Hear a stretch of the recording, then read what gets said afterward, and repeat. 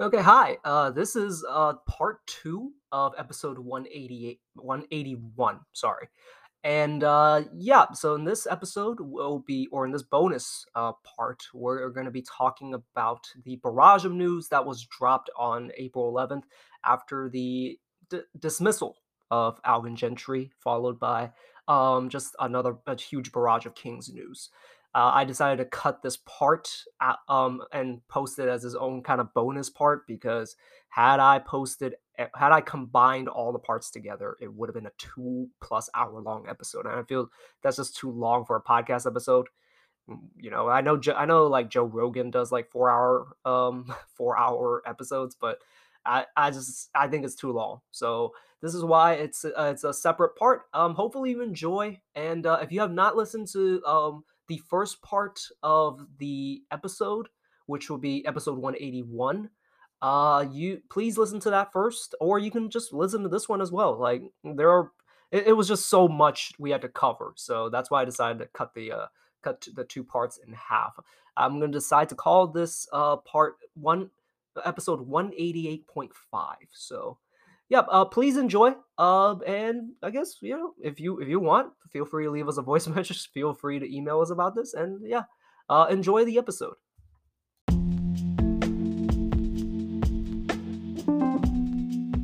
Okay, let's finally move on to the final section. In other news, take us through it, Fong. So, lots of news happened today. Am I right? Yes.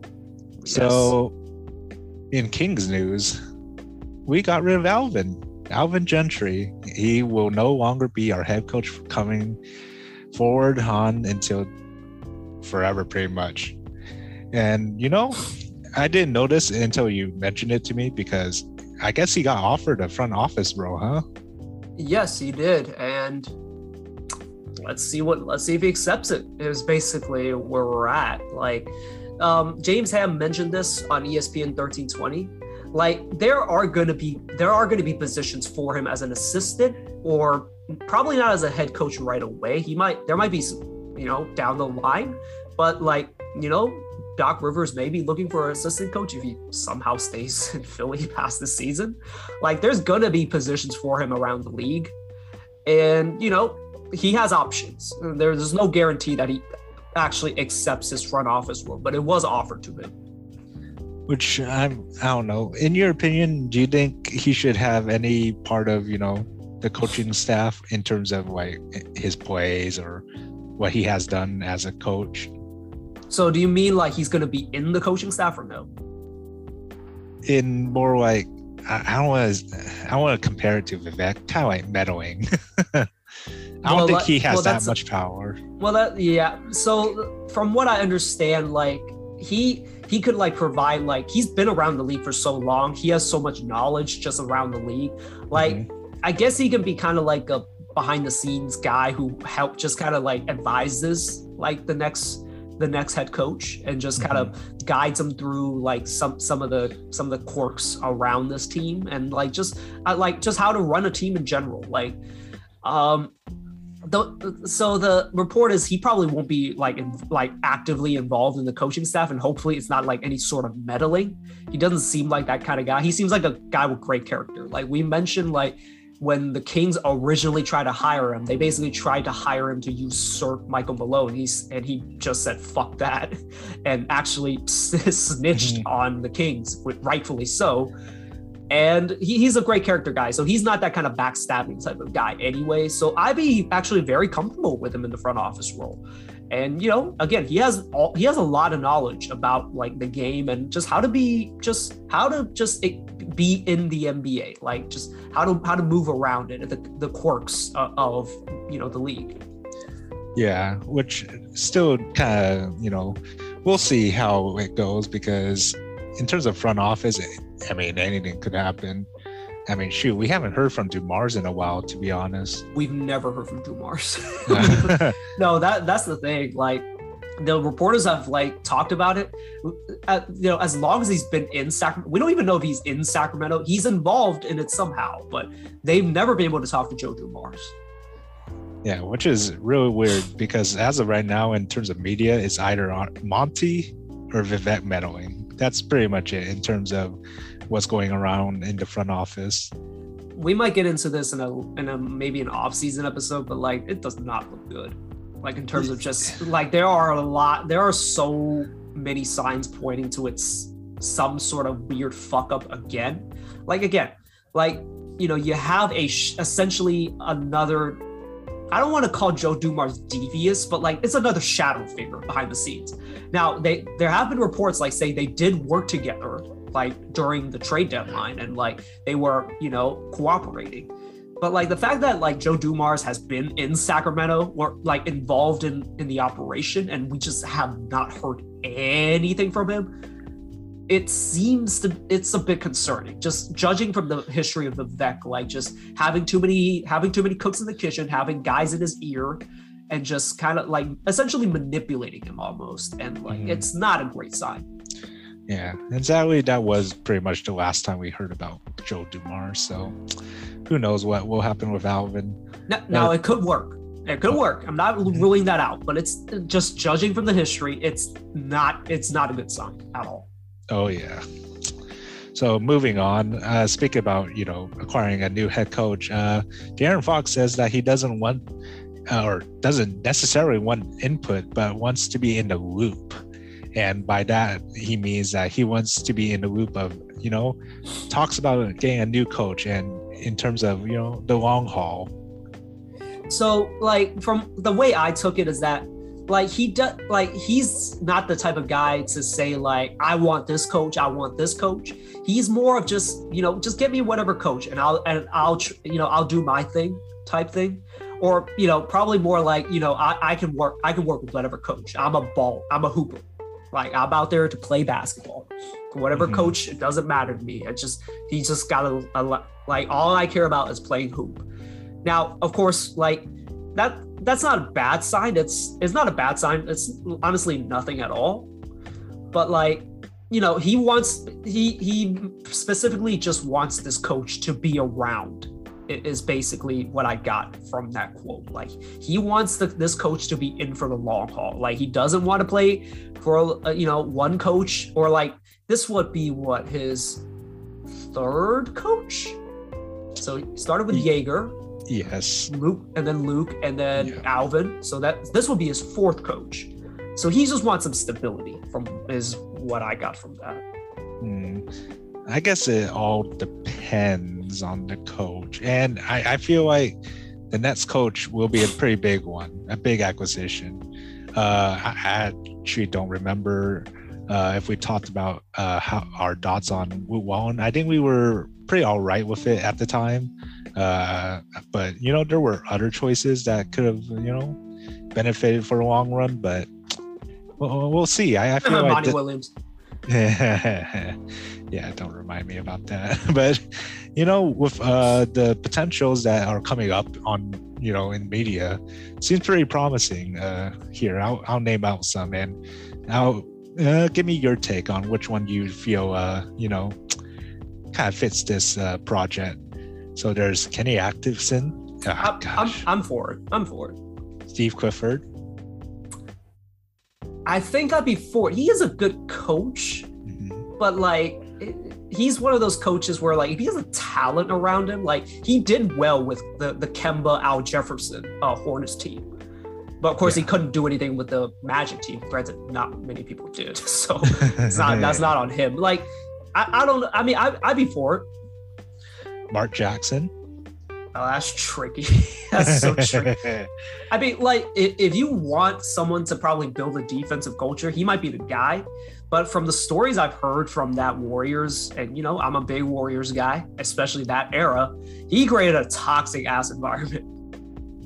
Oh, yeah. Like, there's a reason why he hasn't had another head coaching job. Which could be his chance. But, I mean, I feel like there's other great choices out there.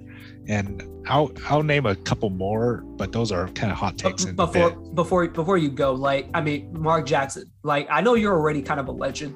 You want to become a true legend.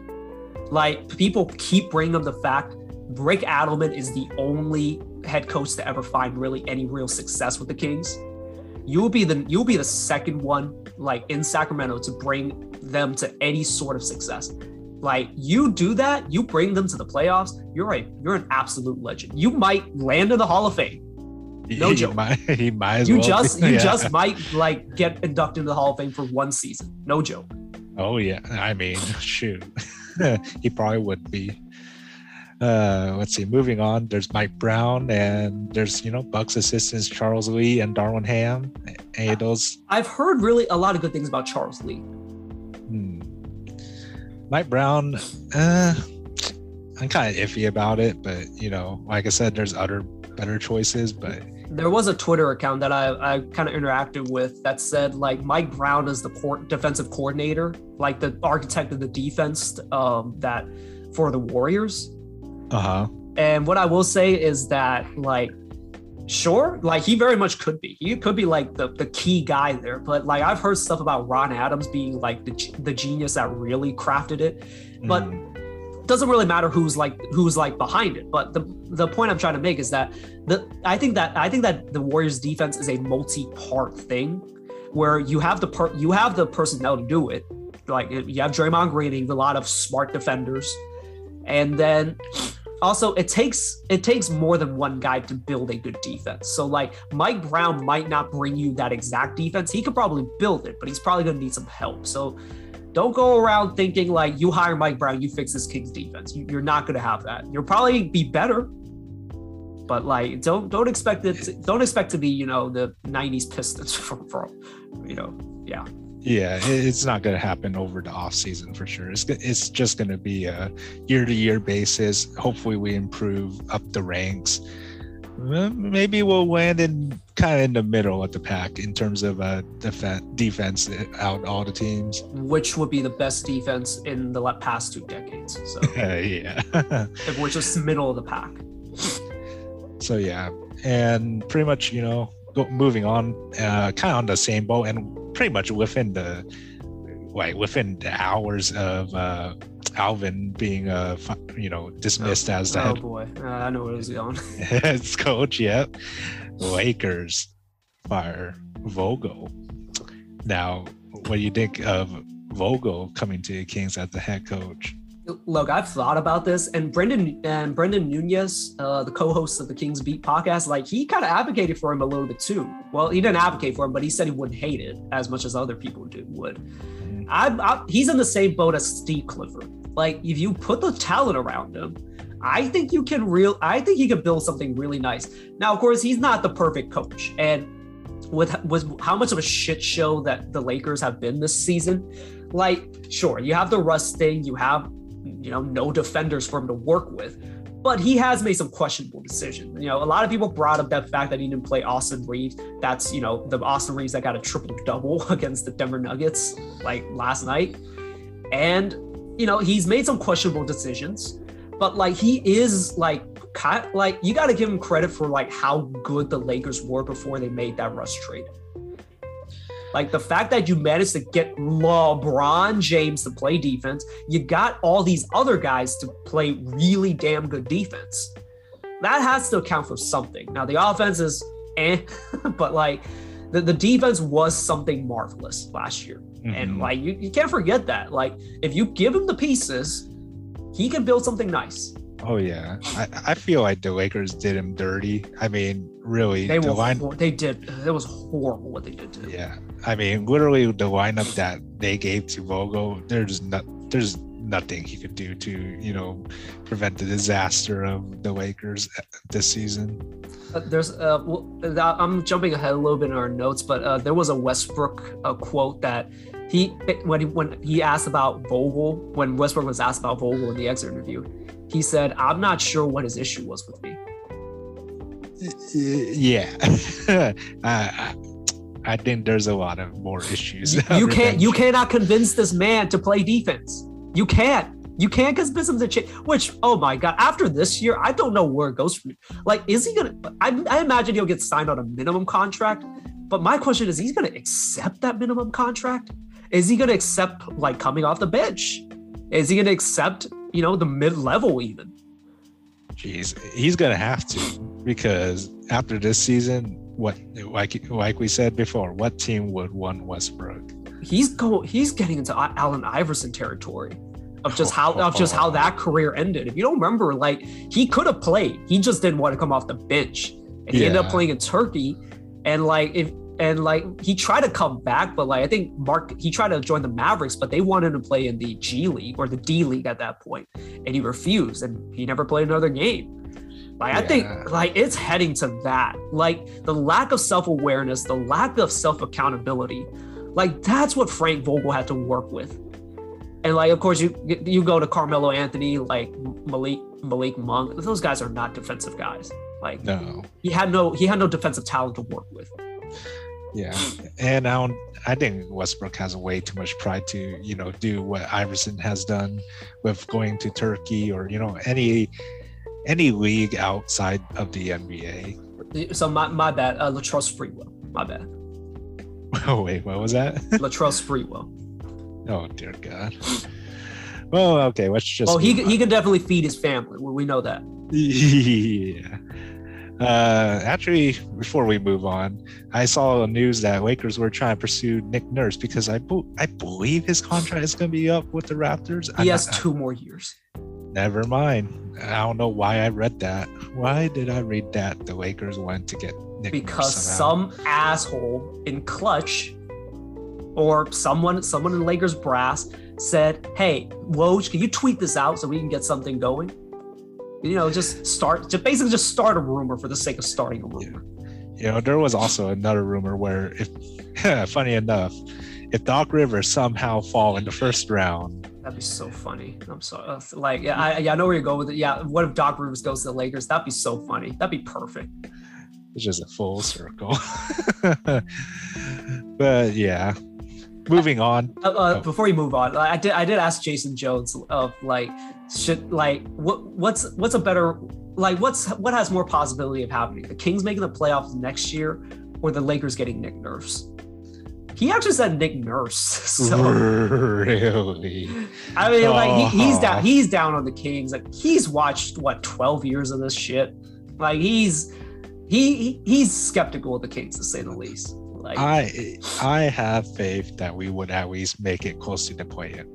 That's all I can say. Yeah, and like the Nick Nurse thing is 0 to me. So it's just I don't know. I mean, if it happens,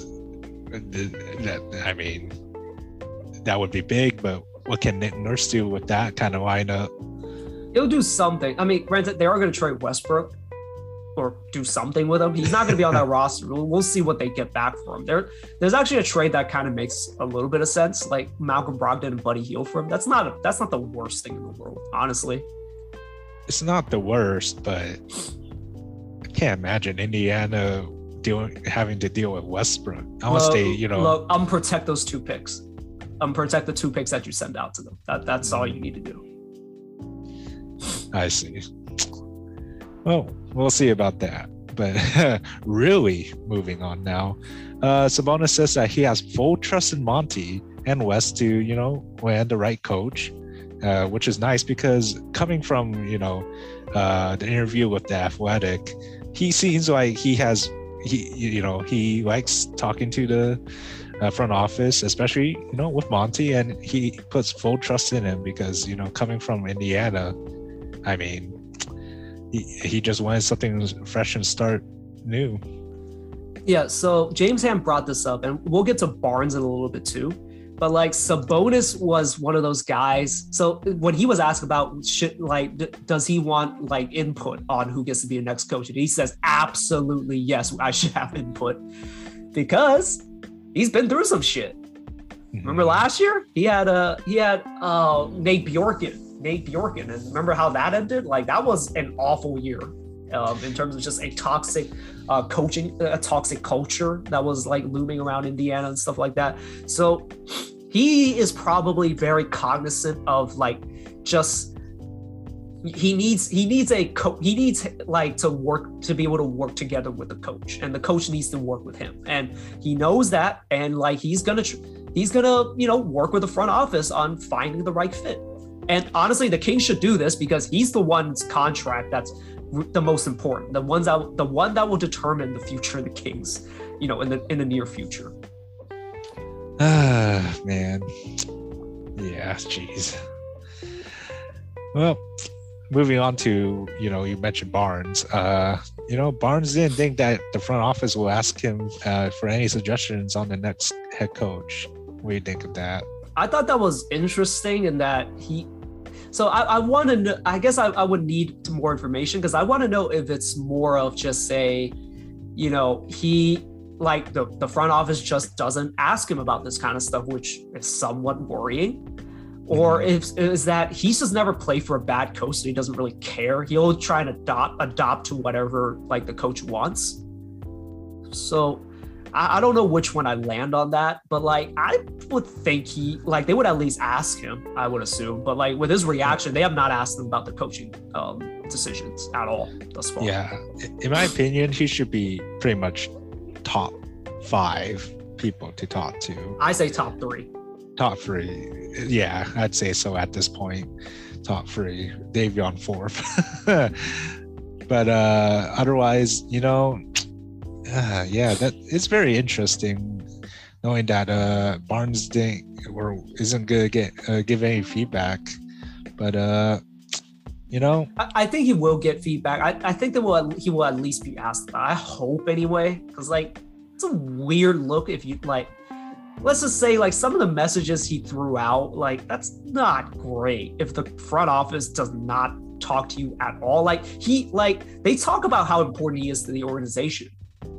Yeah. And like the fact that he is not like, if they don't consult him at all, like sure he shouldn't be the end all be all by any chance, but like they should at least loop him in. No, we'll have to see, but definitely have to include Fox. Sabonis next. And if it has to do a tiebreaker between whatever coaches we come up with, I think Barnes should be that tiebreaker. Yeah, sure. All right. So our next Kings news is so Sabonis clarified that his knee injury was just a severe bone bruise, and he could have returned to the Kings, but to the lineup to end the season, but the Kings held him out. Yeah, I mean, to be honest, I'd rather to have him keep out because we didn't have Fox. We weren't playing to win that much anymore. We were trying to tank at that point, even though the team seemed like we were trying to play to win. Pretty much, I guess you think if we did bring Sabonis in, we see maybe a little sprinkle or taste of how a great offense can be without Fox on the floor. I had talked about this in the last few post game reviews. I actually would have liked to see De'Aaron back more than Sabonis, just because I wanted to see that starting lineup of Davion and Fox Forbes, just see what you have there. Like Sabonis, you kind of know what you're gonna get, and I think he can work with just about anyone, like any kind of backcourt pairing. And there was no real reason for him to come back. Like, especially if that knee was you had a scare. We had a scare. Like, we really did. I thought it was an ACL when I first saw it. Like, just how Mikal bumped into him. Like, you're cutting it a little close with these games that, let's be honest, don't really matter, because at that even when he went down, like I was like, yeah, you might just want to lose this game just because you're probably not making the play anyways. I regret that they kind of had a chance had they won a few more games, but it was kind of false hope. Like let's be honest, and there was no reason for him, I thought, to come back. I just wanted Fox to come back just to see what that starting lineup looked like. Yeah, and I guess you haven't heard any news about how Fox's hand is, which I think he's fine. I'm not worried about it at all. It's pretty much the same boat as his previous injury before this. I believe it is the right hand too, so that even less to worry about, honestly. So just because one of the funniest, I don't want to say it's the best injury to have, but it's the offhand. That's probably it's not a leg injury. Like that's the best part because you can at least like work out, you can stay in condition, and like it's the offhand. You know, it's better than your shooting hand. Yeah. Oh yeah, for sure. He could work with just his shooting hand. Yeah. So moving on, I think you're gonna have to explain this one because I actually do not know any of these guys. So this was just announced by Sean Cunningham. Ken Catanella, he is the team's for the front office's cap guy. He is apparently not going to come back. His contract was not renewed. Now, he's been kind of the cap sheet guy behind the scenes. Like you look at a lot of the interesting contracts that the Kings have gotten over the years, like a lot of these declining scale contracts, a lot of these like, really interesting bonuses. Like the Buddy Hield contract is the best example where it's declining and it has a bunch of bonuses. Like he is the architect of a lot of that. So he's a very smart cap guy. I'm actually surprised they didn't bring him back because from what I'm like reading, he's a really smart cap guy, like a guy that understands how to kind of like manipulate, kind of play with, just the salary cap.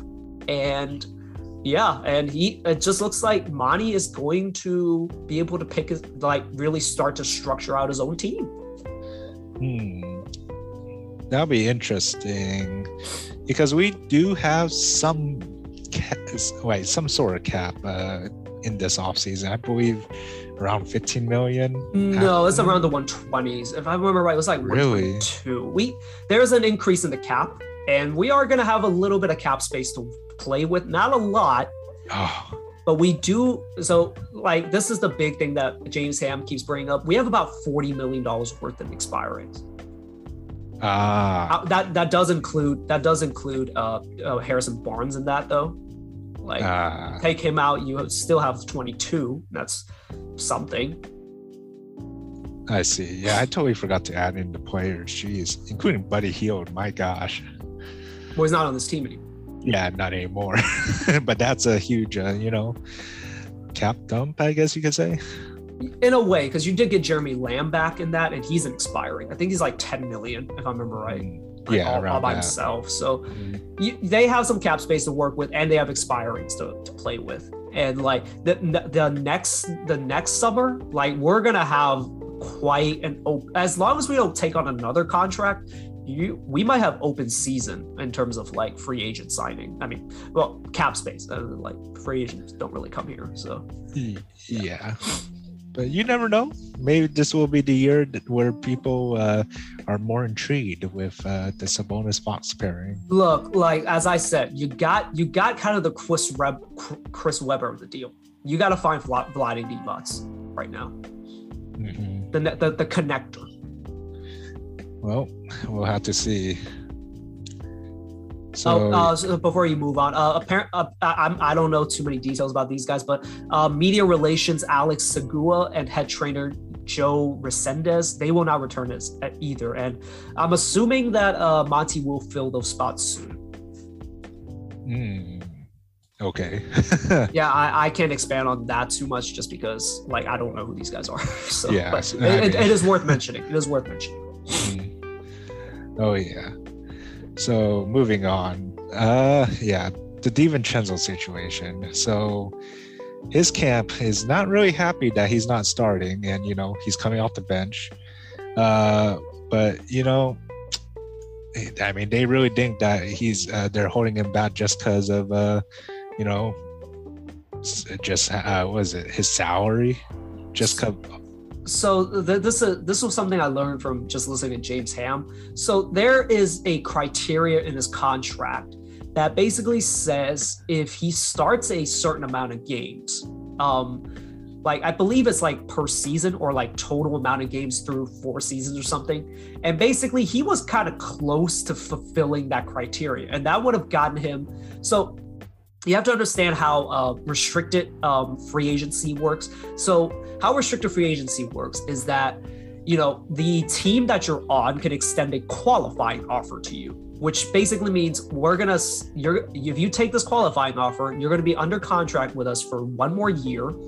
And after that year, you can become an unrestricted free agent.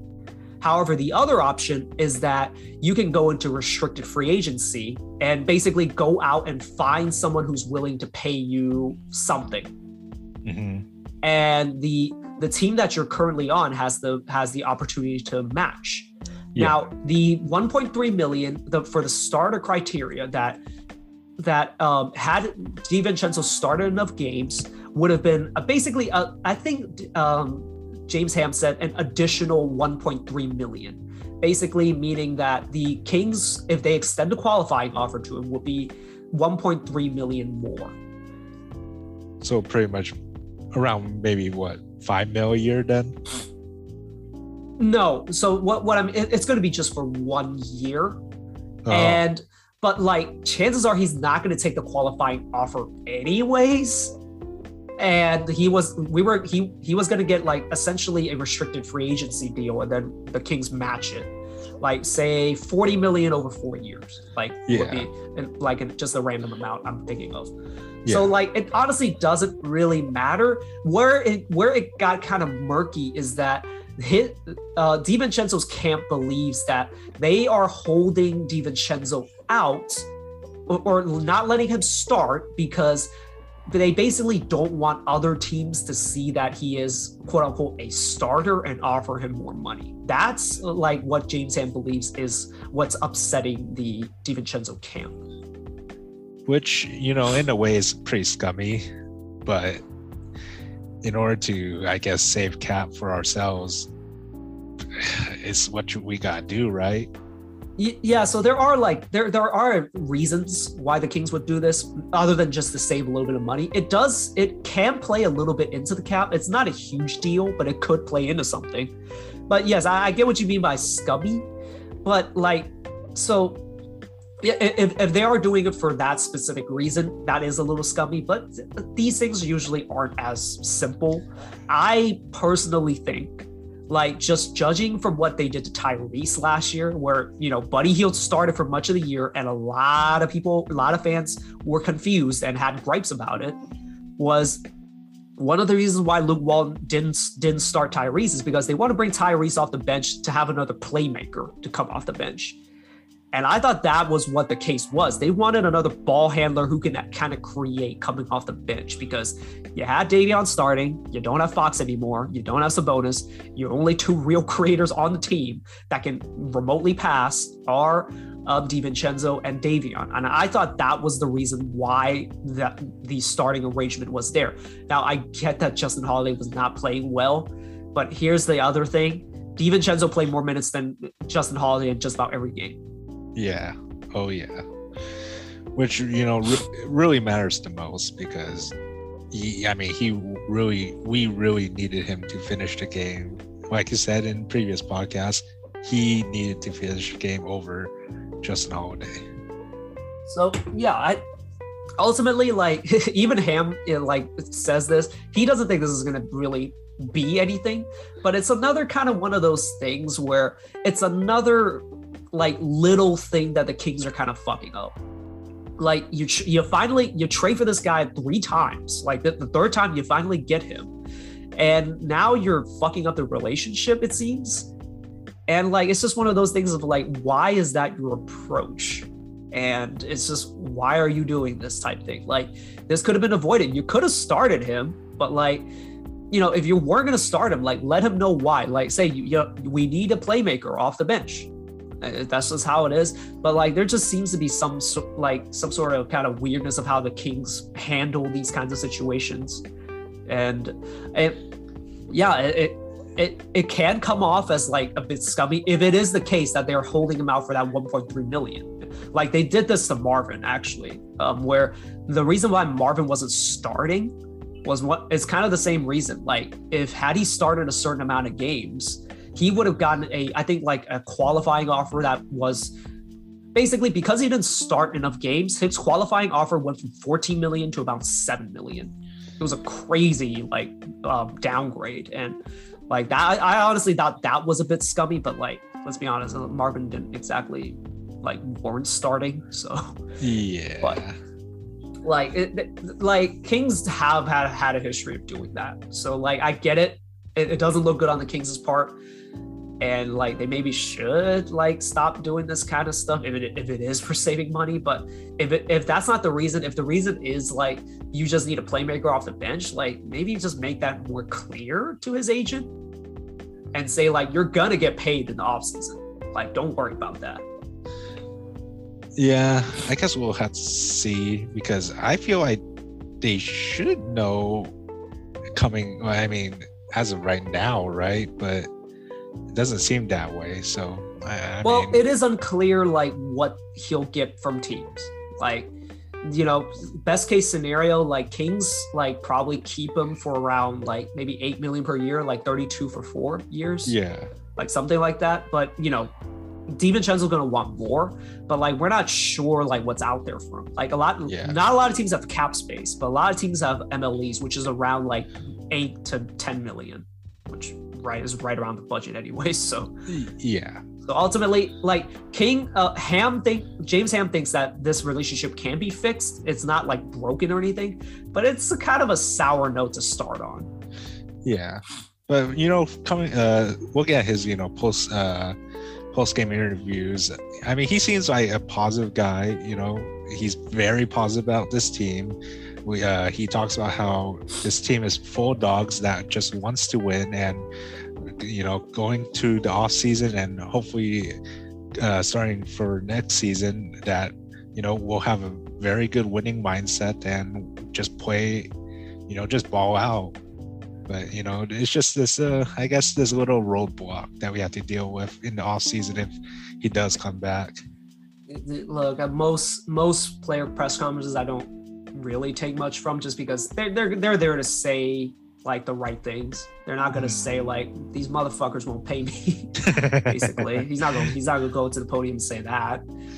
Yeah, that's true. It is what it is. Like I think he'll get paid and everything should be good. But like it is a kind of a sour note. And the Kings lately have not had a great reputation for how they handle players. Like how they dealt with the Kyle Guy stuff like was not pretty. Like Kyle Guy didn't even know he got released. Like it was literally like they basically just released him and didn't even bother to call him about it. And that's why like there was kind of that weirdness where we didn't know if he was coming back, and he just showed up on the Warriors California Classic roster. Yeah, that was weird. Is he still in the league? He's in the G League. So he was, but I don't think they gave him a contract, unfortunately. That's too bad. Yeah. So yeah, my point is like the Kings seem to have suffered a bit of a PR hit, like, and these things do matter, like for like players who like they hear about these stories and it does spread to players and it's not pretty. Like it could deter another like free agent from coming to the Kings at any point. And Metsu, even Metsu in his like one of his, I think it was like the post-game conference, like either the game before this or maybe even last game, but like he was very he seemed like he was not ready to move on, but like he is like if he doesn't get like an offer from the Kings, it's whatever. Like he is like not, I don't want to say happy, but he's willing to move on from the Kings, and there seems to be some indications that he's not exactly all enamored with the Kings organization as well. And like some of the language definitely kind of not parrots Tyrese's feelings on the Kings organization, but it definitely did felt inklings of that feeling from what Metsu said. Well, it would be too bad to see Metsu go from the Kings, but I wouldn't mind it if we let him go, to be honest. Yeah, I mean, like I like him.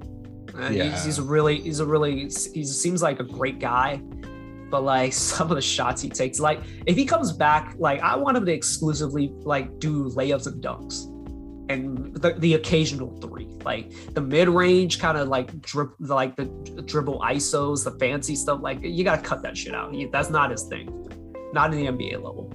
Yeah, which I believe he'll cut out coming off of next season. Hopefully. So, quickly moving on.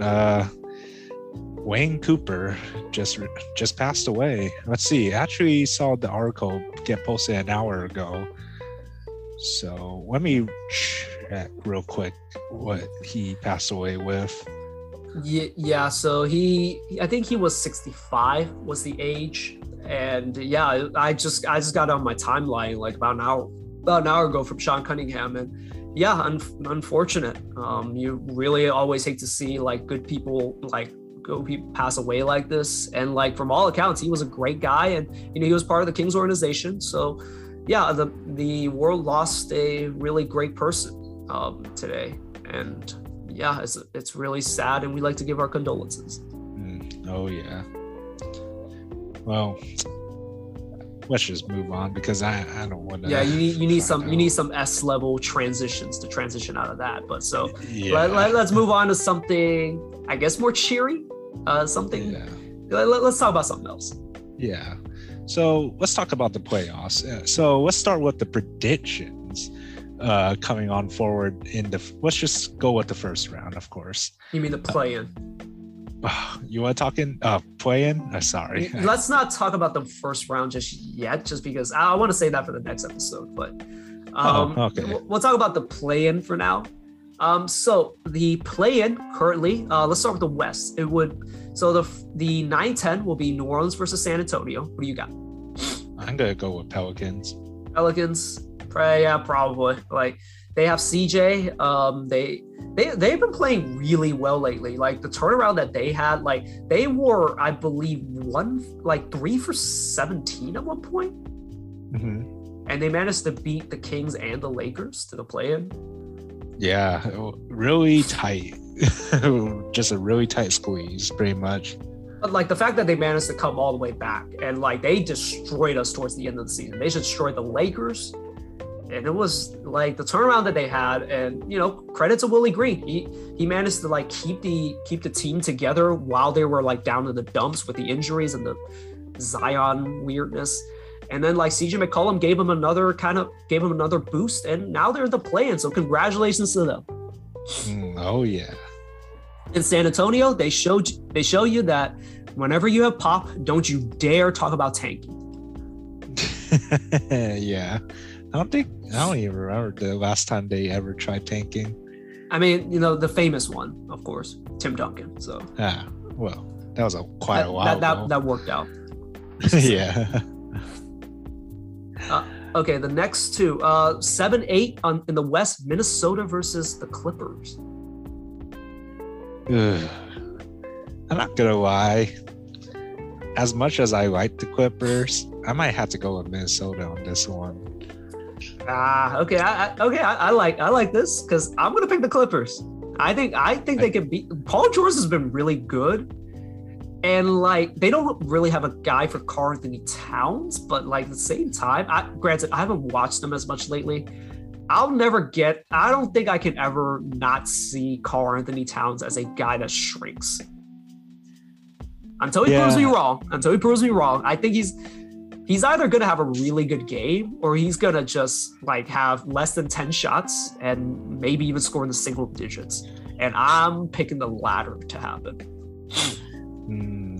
We'll see, because in my opinion, as much as I know Paul George is a great player in the Clippers, I think they need Kawhi to help them push to a guaranteed win. I think it'll be a pretty close game. Yes, it will be dicey without Kawhi. I think Minnesota can definitely handle the Clippers. But like, do you really want to bet on the Wolves? Like granted, they've been great this year. Like, congratulations to them because they're exactly where I thought the Kings would be. And, credit to them for doing it. But like, they're still the Wolves, as Zach Harper likes to say. Very true. Well, I'm going to take the gamble here. You're take the gamble. I'll take the gamble the other way. I think they're going to beat them without Kawhi. I think those are the favorites. Oh, sure. Yeah, whatever you like to believe. Well, not favorites to the finals, in my opinion. Fine. Come on. They're the fucking play-in. We ain't talking about no finals. Yeah. Anyways, going to the East. 9-10, Atlanta Hawks versus Charlotte Hornets. Who do you got? By the way, Charlotte is without Gordon Hayward. Well, yeah, I was gonna go with Atlanta anyway. Yeah, I mean, they're both Glass Canyon, so like by all means, it could be the Hornets. Like last year, I remember this very clearly. Like 9-10 was like Charlotte and Indiana, and Indiana fucking stomped the Hornets somehow. Like it could happen. Like the Hawks don't really play defense. They're incredible on offense, but like if they have a cold shooting night, the Charlotte Hornets can take advantage. Granted, it could very much happen the other way as well. So, I mean, since you picked the Hawks, I'll pick the Hornets. Okay. And LaMelo, we trust. It's a very 50-50 shot, I'd say. If Gordon Hayward were back, I don't think it made too big of a difference. I think it does, actually. Like he's their stabilizer in a way. You think you lean towards the Hornets if he was healthy? No, honestly, no. But like, he would make a huge difference. But like, they might. I mean, if Charlotte can get hot, like you never know. Yeah, who knows? I mean, Terry Rozier is a very bad man, as Eric Collins has shown. Yeah. And also, like, I really like Miles Bridges. Well, we'll see who. I'm gonna predict the 40-point Trae Young night. I'm gonna predict. You know what? I'm gonna be there with you, but I think they're gonna lose. He's gonna have 40 points. Hell, he could have. You know what? I'll predict he'll have 50 points and they'll still lose. Jeez, that's rough. Yeah, that's gonna be a rough one. Like, man, to go from the conference finals, not even being the damn play-in, or not even losing the play-in, that's a fall from grace. Yeah. Hell, it might push them to give us John Collins. Like, you never know. Well, who knows? I feel like I shouldn't even ask you this one. 7-8, Brooklyn Nets versus Cleveland Cavaliers. Of course, I'm gonna choose Cleveland. Do they have LeBron? Oh, it's not that year. Okay. To be fair, Brooklyn doesn't have Ben Simmons, who was once hailed as the next LeBron. So maybe they're even. Sure. But yeah, of course I'm gonna choose Brooklyn. Who we're kidding? Yeah, I'm not. Yeah, I'm not going the other way. Like, I mean, I think Cleveland will put up a fight, and like let's not like discount this. Brooklyn does not play defense. They really don't. Like, I've watched them enough, and I was just mesmerized by how many teams they play close. Granted, they do have two of the best offensive players in the world.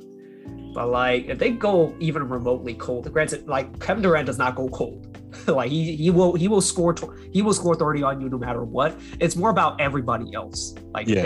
if they go cold, like it could be dangerous.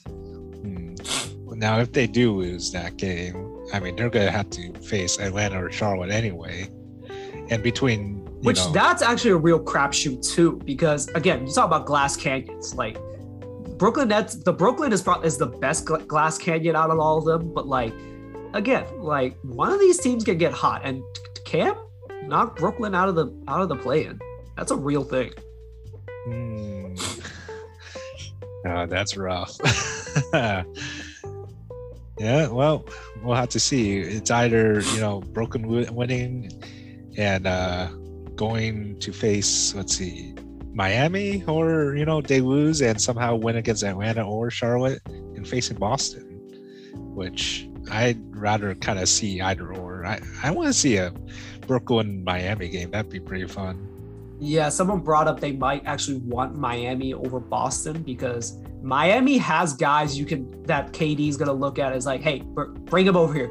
Let me get that switch. Yeah. Like, you look at Tyler Hero, that's barbecue chicken. Like, you took a Duncan Robinson, that's barbecue chicken. Max Strus, barbecue chicken. Like, they have guys. Like, Boston doesn't have guys like that. Nope. They don't have Robert Williams anymore, so like their defense is going to take a hit. But like, I would rather play Miami actually. Yeah, I'm kind of rooting Miami to go far, but to be honest, I don't know how far they could go in this playoff. Lots of things have to go their way, and I don't see it. Yeah, I mean they're dogs. Don't get me wrong. They ball out. It just all depends on how, like you said, how well it goes for each game. Yeah. One more thing about the Clippers. By the way, if Kawhi does come back in the playoffs somehow, and if by some miracle the Clippers win the championship, wouldn't this be the funniest season of all time? Dear gosh. This is a player that didn't play a single game, that basically load managed the entire season, just comes back in the playoffs and just wins the championship like it's nothing. That would be that would be pretty funny. Credit to Chris Vernon for bringing that up. That will just further solidify Kawhi in the Hall of Fame. Yeah, and the godfather of load management. Oh yeah. They will build a statue outside. Was it Crypto Arena? Staples? So it will be the Forum soon. Yeah. Oh, that's right. The new stadium. Where is that even located? Inglewood?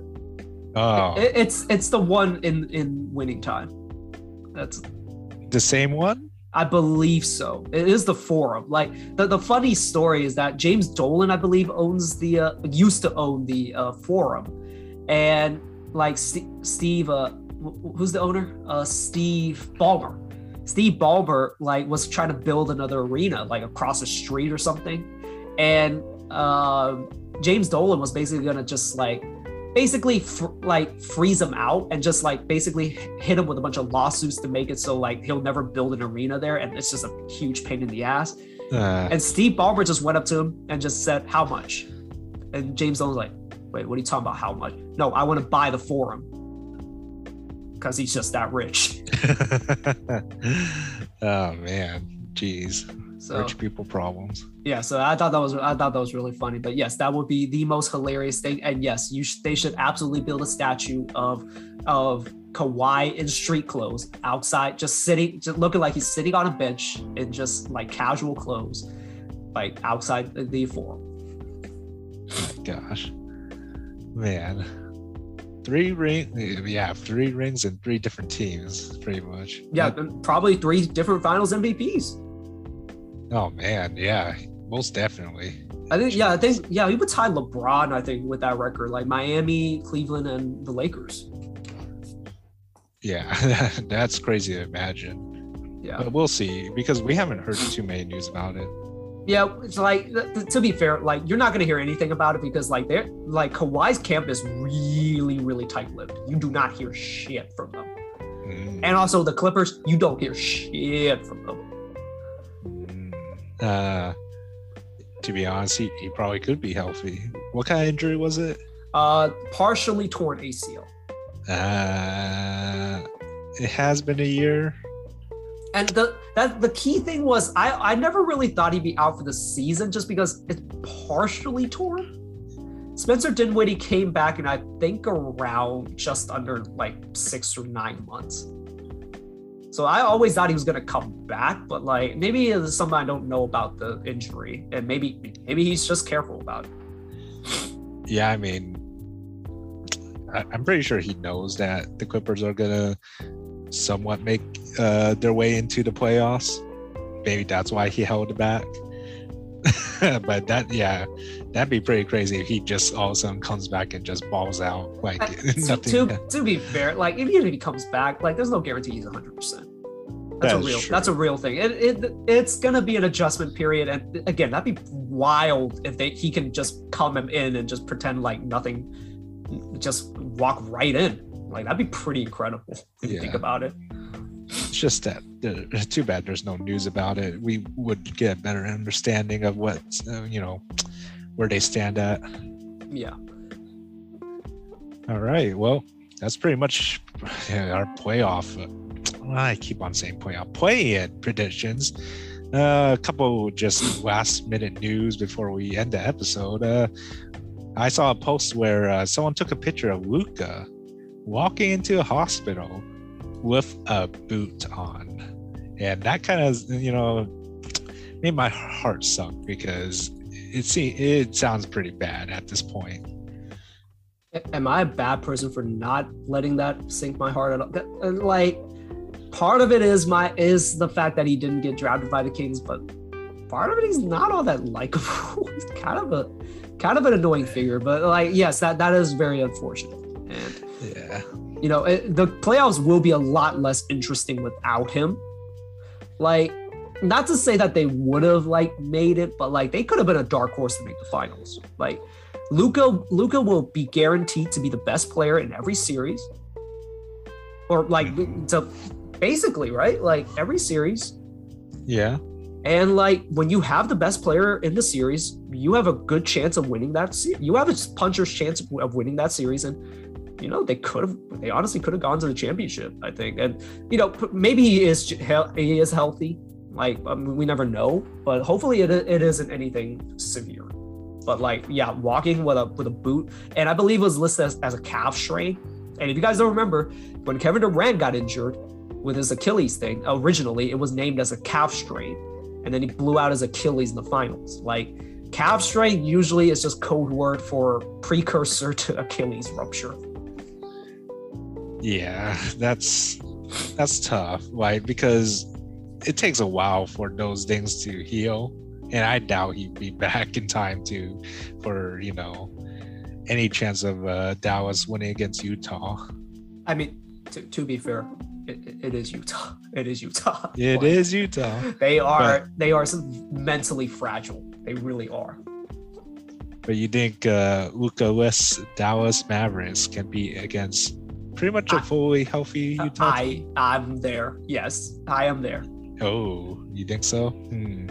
Like, they're just gonna say, "Hey, bring Gobert out to me," and he's not gonna be in the paint. And the Jazz are not gonna do fuck all about that. They can't do anything. Oh, I could see that. That's if they run that. And the scary thing is they can go small, and Gobert can't punish them, most likely. Like, yeah, they can go small, and like Dorian Finney-Smith will be in the corner, and Gobert will be in the paint. And if Spencer Dinwiddie, let's be honest, doesn't score over him, which Reggie Jackson just was not afraid of him. Like, it was so jarring to me in last year's Game 6. Like, but guys, he's one of the most disrespected defensive player of the years of all time. And like, it's just jarring to me, like how once you pass a certain level as a player, you are not afraid of Rudy Gobert. You just aren't. Yeah, that's kind of sad. It's one of those things. I don't have a game like right off the top of my head, but like, there's just some things that you just aren't afraid of once you hit a certain level in a game. And like, Rudy Gobert is kind of that litmus test. And yeah, I think they can very much lose to the Luka-less Mavs. Well, we'll have to see, because you gotta watch the play-in first before heading to the playoffs. And I believe the playoffs start on Saturday, so we'll have a bit of a break before that. Oh yeah, we'll come up with stuff before then. But speak about the final thing about our news that relates to playoffs and the 76ers. Matisse Thybulle says that he only got the first vaccine, and that was I want to say what a whole year ago, and has not gotten the second vaccine, and has been I guess you could technically say he's unvaccinated and will not be able to play in the Toronto series, only in Canada. What are your thoughts? I mean, like, as I've said about like the Kyrie stuff before the mandate got lifted in New York, like, sure, fight for your beliefs. It's fine. But do know this, like, when it is affecting your work, which, he's paid to play basketball, you are being a very selfish teammate. And unfortunately, this is what Matisse is doing. And granted, I know he's a great defender. There is a chance that 76ers might be better off without him, because like, he is really bad on offense. I did not realize how bad he was, but like, he's not a spacer.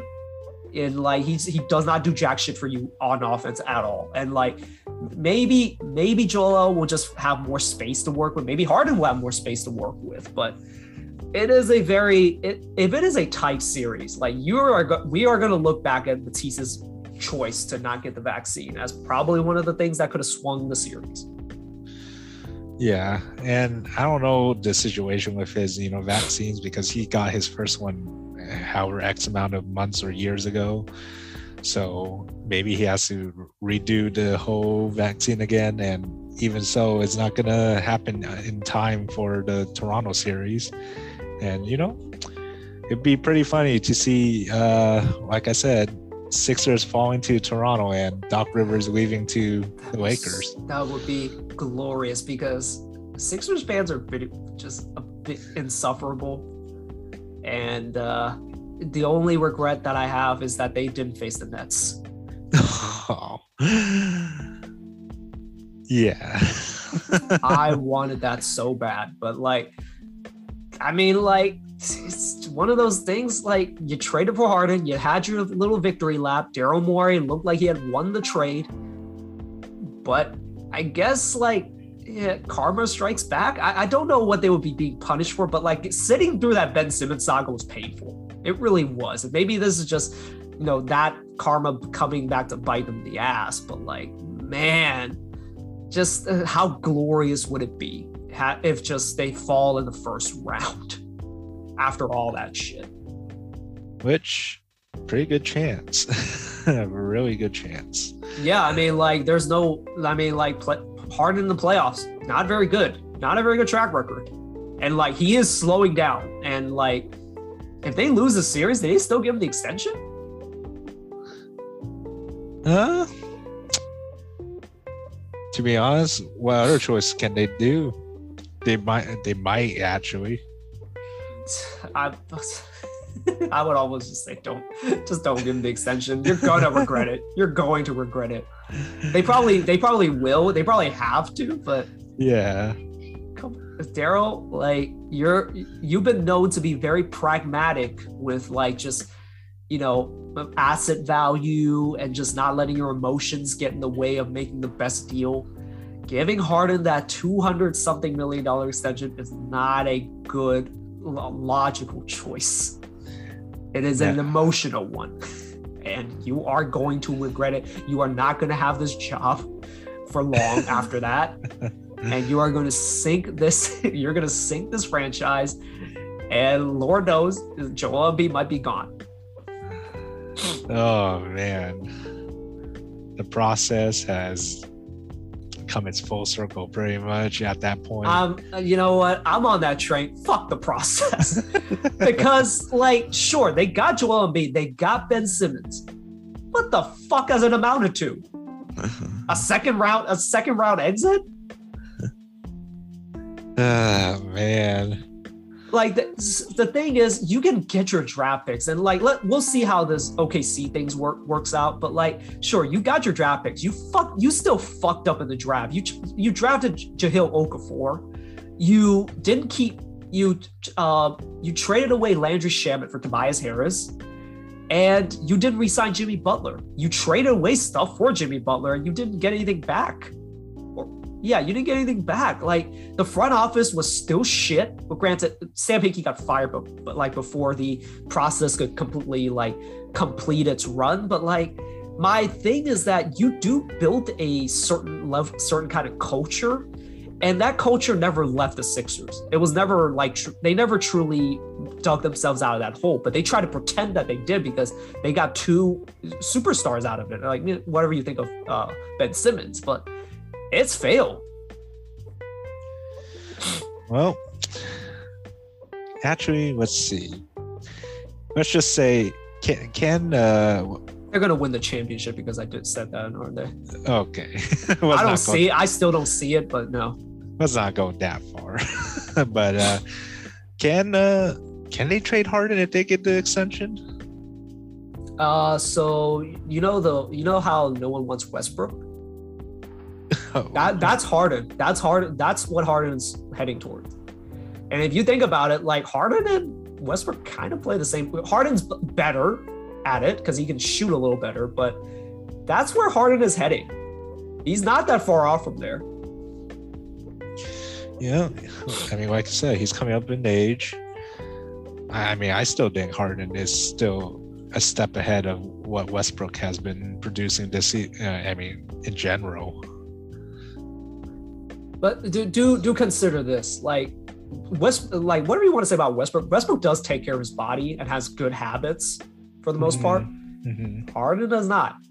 Harden is a party animal.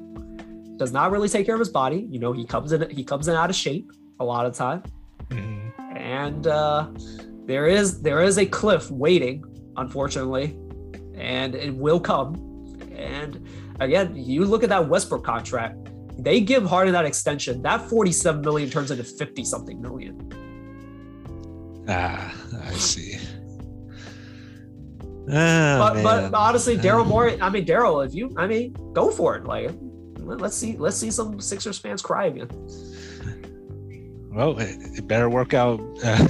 You know, hopefully they get further than the second round then at this point, because yeah, it's gonna go downhill from here. And maybe Ben Simmons wasn't the issue. Oh. No, he was the main issue last year. Let's not let him get away with that. But my point is, like, sure, the process got you two really good players and one transcendent superstar. You never got the other parts right, and that's what drowned you.